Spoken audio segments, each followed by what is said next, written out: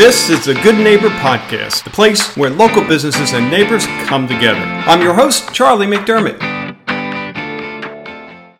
Welcome to episode number 54 of the Good Neighbor Podcast, and today it's cookie time. We have cookie experts, cookie connoisseurs, cookie something. Get on with it, Charlie. We have Chloe's Cookies, the owners of Chloe's Cookies, Ken and Cheryl Weiner. So Ken and Cheryl, welcome to the Good Neighbor Podcast. How are you guys doing? We're doing great. Thanks for having us. Absolutely, man.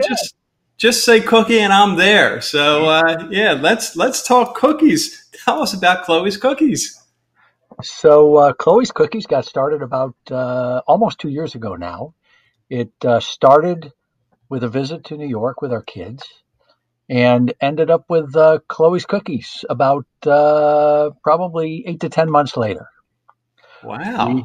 We were eating cookies in New York, and I said I thought I could make a better cookie. So I started messing around with dough and cookies and chocolate and started giving them out to my friends. And pretty soon somebody said, you should be selling cookies. And I said, no, that's silly. And then I called a friend of ours, Harold Baylink from Harold's.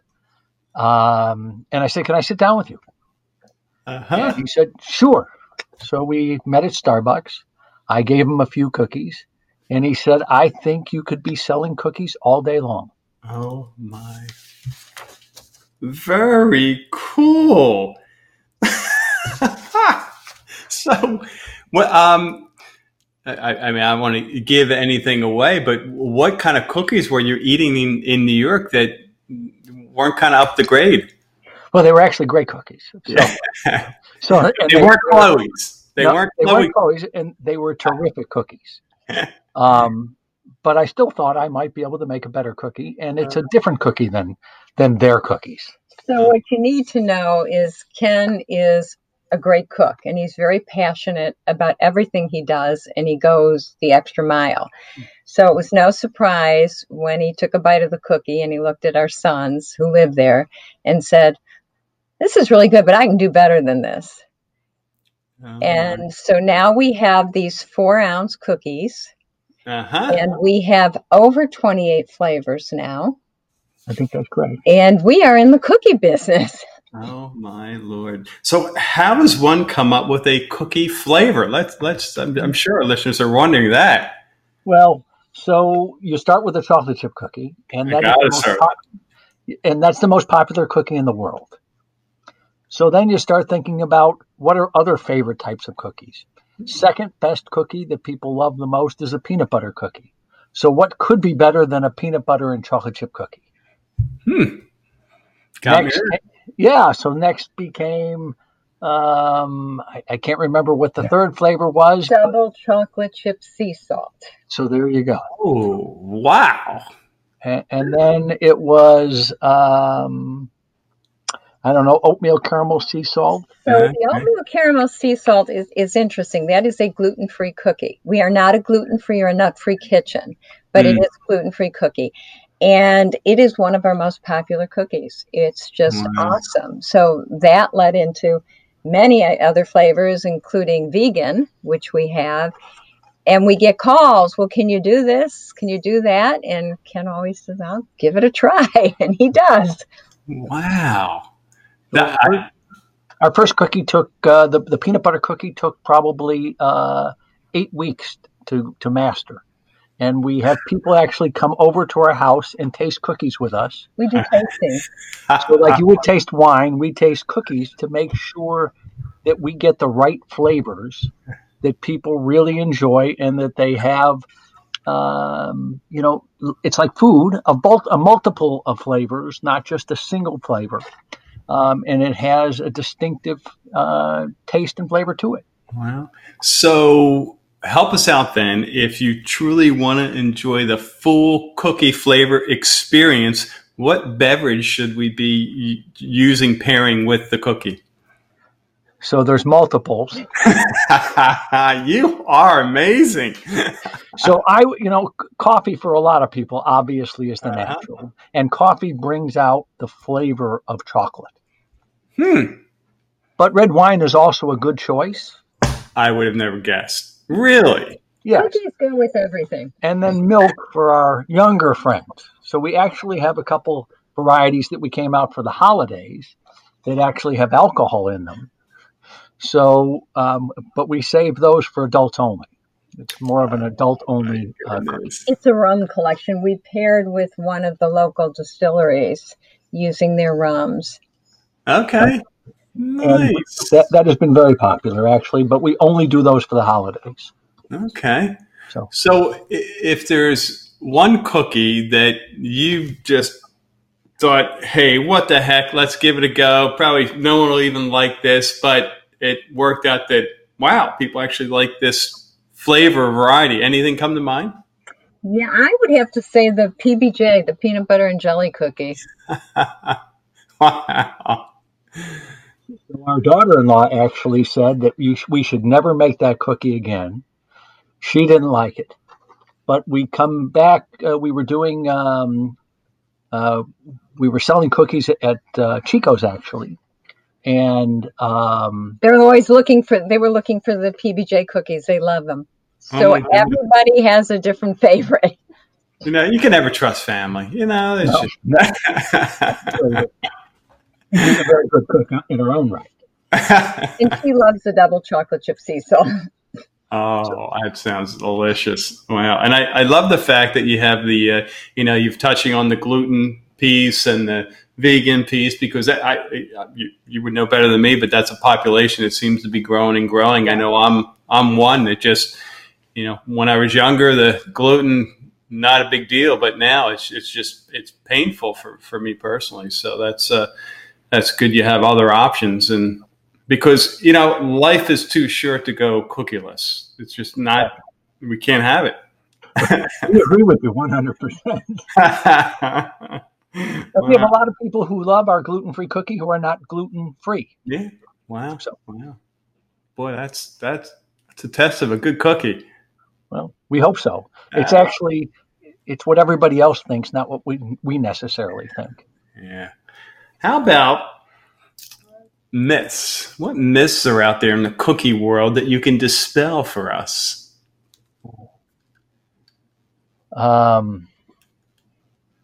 Well, I think you can dispel the idea that they have to be overly sweet and that they can't really be a decadent piece of real dessert. So our first cookies were actually tried out at Harold's. He was kind enough to bring them into his restaurant, and he sold them as a competing dessert with his own desserts that he made himself. Oh, my goodness. So, we found out that people were actually willing to go into a high-end restaurant, pay for what you think about as a bought cookie, a cookie that comes out of a bag. And we have tried to take it to a new level that is really a gourmet product. So any talk of expansion, cookie bags somewhere appearing at your local grocery or something like that? Or is that? So we are currently under cottage law, which means we sell locally. Mm-hmm. We cannot sell wholesale, and we cannot ship. We would like to get into a commercial kitchen, which would enable us to do both of those things. Wow. Getting into a grocery store as a bagged item would be tough because our cookies are promoted as fresh out of the oven. Now, we do package cookies for people that do travel with them. We've done that a number of times. We've done it. We've done a number of donations to the hospitals with the coronavirus, and we are packaging those. Each cookie gets packaged individually. But on the cookie, there's reheating instructions. So if you like it warm, right out of the oven, fresh, it will tell you how to do that. So we're really a fresher market type cookie. Wow. Yep. That's good. That's good. So then, do you find you get requests for seasonal folks who leave, that they stock up before they go? We do. We get people that order several dozen, and then they put in the freezer, or they'll ask us to put them in wrappers, which we do. An interesting part of our business is we get a lot of out-of-state orders for local delivery. And it amazes me. Just in the last 2 weeks, we've had several from Texas. We've had Delaware. We've had Ohio, New York, Wisconsin. Rhode Island. Washington. Yeah. Washington State. Wow. And it's very interesting that they're finding little Chloe's cookies in Fort Myers. Wow. Very, very cool. All right. Well, let's talk about when you guys aren't doing the cookie thing, what else are you doing? What are you doing for fun? Fun is making cookies. I was going to say, I mean, it doesn't get any better than that, right? So when you deliver a cookie, people are just always smiling. And so it is just really pleasurable to be able to deliver a dozen cookies or 2 dozen cookies to somebody and then hear that they enjoyed the cookies. And very often we do get emails from people that just say they just really enjoyed our product. So the interesting thing that we found, when we're not making cookies, we're in real estate development, construction, property management. When we're making cookies, and we've done some farmer markets, we've done the Wine and Food Fest down in Naples last fall. We do a lot we have done a lot, not right now, obviously, at Edison Ford. We've done some of the breweries. And what we found is everybody's nice. It doesn't matter if you're at a farmer's market and someone else is selling baked goods two doors down. Everybody's nice to each other. There's no competition. Everybody's happy with the cookies. It's truly a pleasant experience. And you meet a lot of neat, interesting people. Nobody's angry. Nobody's upset. And we're meeting people we never would have met before. So it has really, exponentially done so much. Yeah. Wow. Yeah, and that's kind of the theme of the Good Neighbor podcast here. This is such a melting pot of folks that we're just doing an interview with Ted Fitzpatrick, who, is another transplant, and just commenting about how difficult it is to start a business when you don't know anyone, but, that because of the open-armedness, I call it, of everyone here, that it feels like home. It feels like a community much faster than other places. So that's good to hear. How about a hardship? Could be personal, business, that you guys have kind of gotten to the other side of it. What comes to mind? In this business, we've been so lucky so far that I can't think that there's been really a hardship that we've had, except probably being able to get into the commercial kitchen, which is just something we are working toward. I mean, we're still very busy with our other businesses, so it's okay. But that's really our next goal, is to be able to open up that commercial kitchen and expand the business. Yeah. So awesome. But everybody's been terrific. Yeah. So you probably would like to know who Chloe is. Well, let's. I know that people are wondering. I'm not Chloe, although I've been called Chloe several times. I have not been called Chloe. I'm glad you brought that up, Cheryl, because Barb spoiled it for me. So I know the answer, but I know our listeners are wondering, who is Chloe? Where is Chloe? I want to hear Chloe. So fill us in. So Chloe is our rescue Dalmatian, who is just as sweet as can be. She's now about close to 14, we think. We don't know for sure. Because she's a rescue, we don't know. She's also a therapy dog and visits the hospitals, or did. She doesn't do it quite so much anymore because as she's gotten older, it's a little harder for her to get around. I call her semi-retired right now. But she was the inspiration to some extent, because this creates a legacy for Chloe. Wow. Very cool.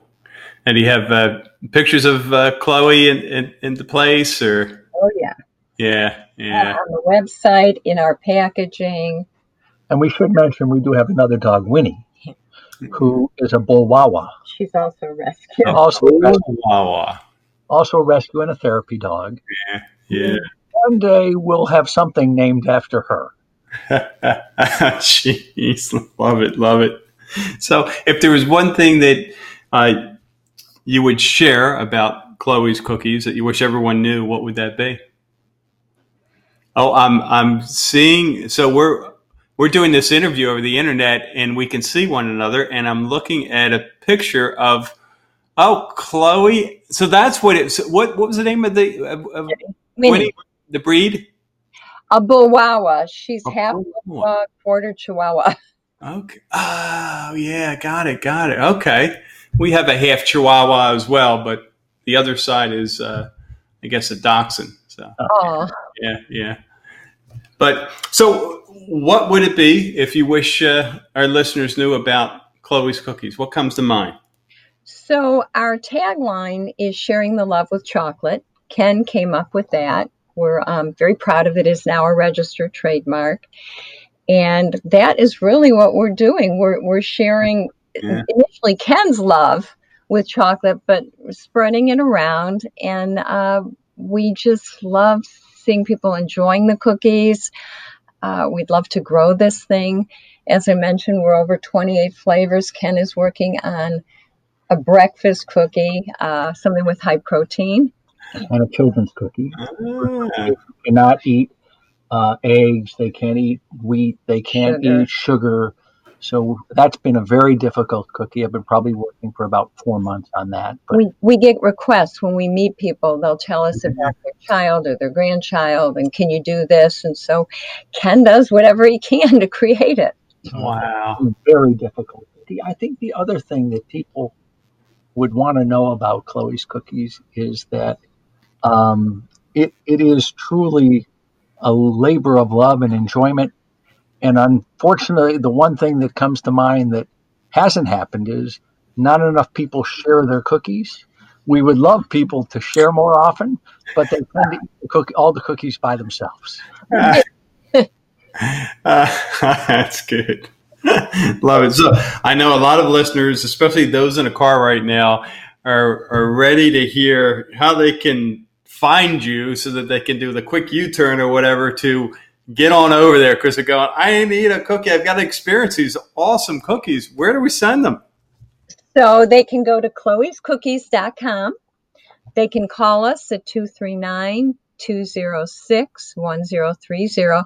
We do all the deliveries. We actually do the deliveries ourselves because we want to make sure that everything goes smoothly at this point. We try to accommodate any special orders.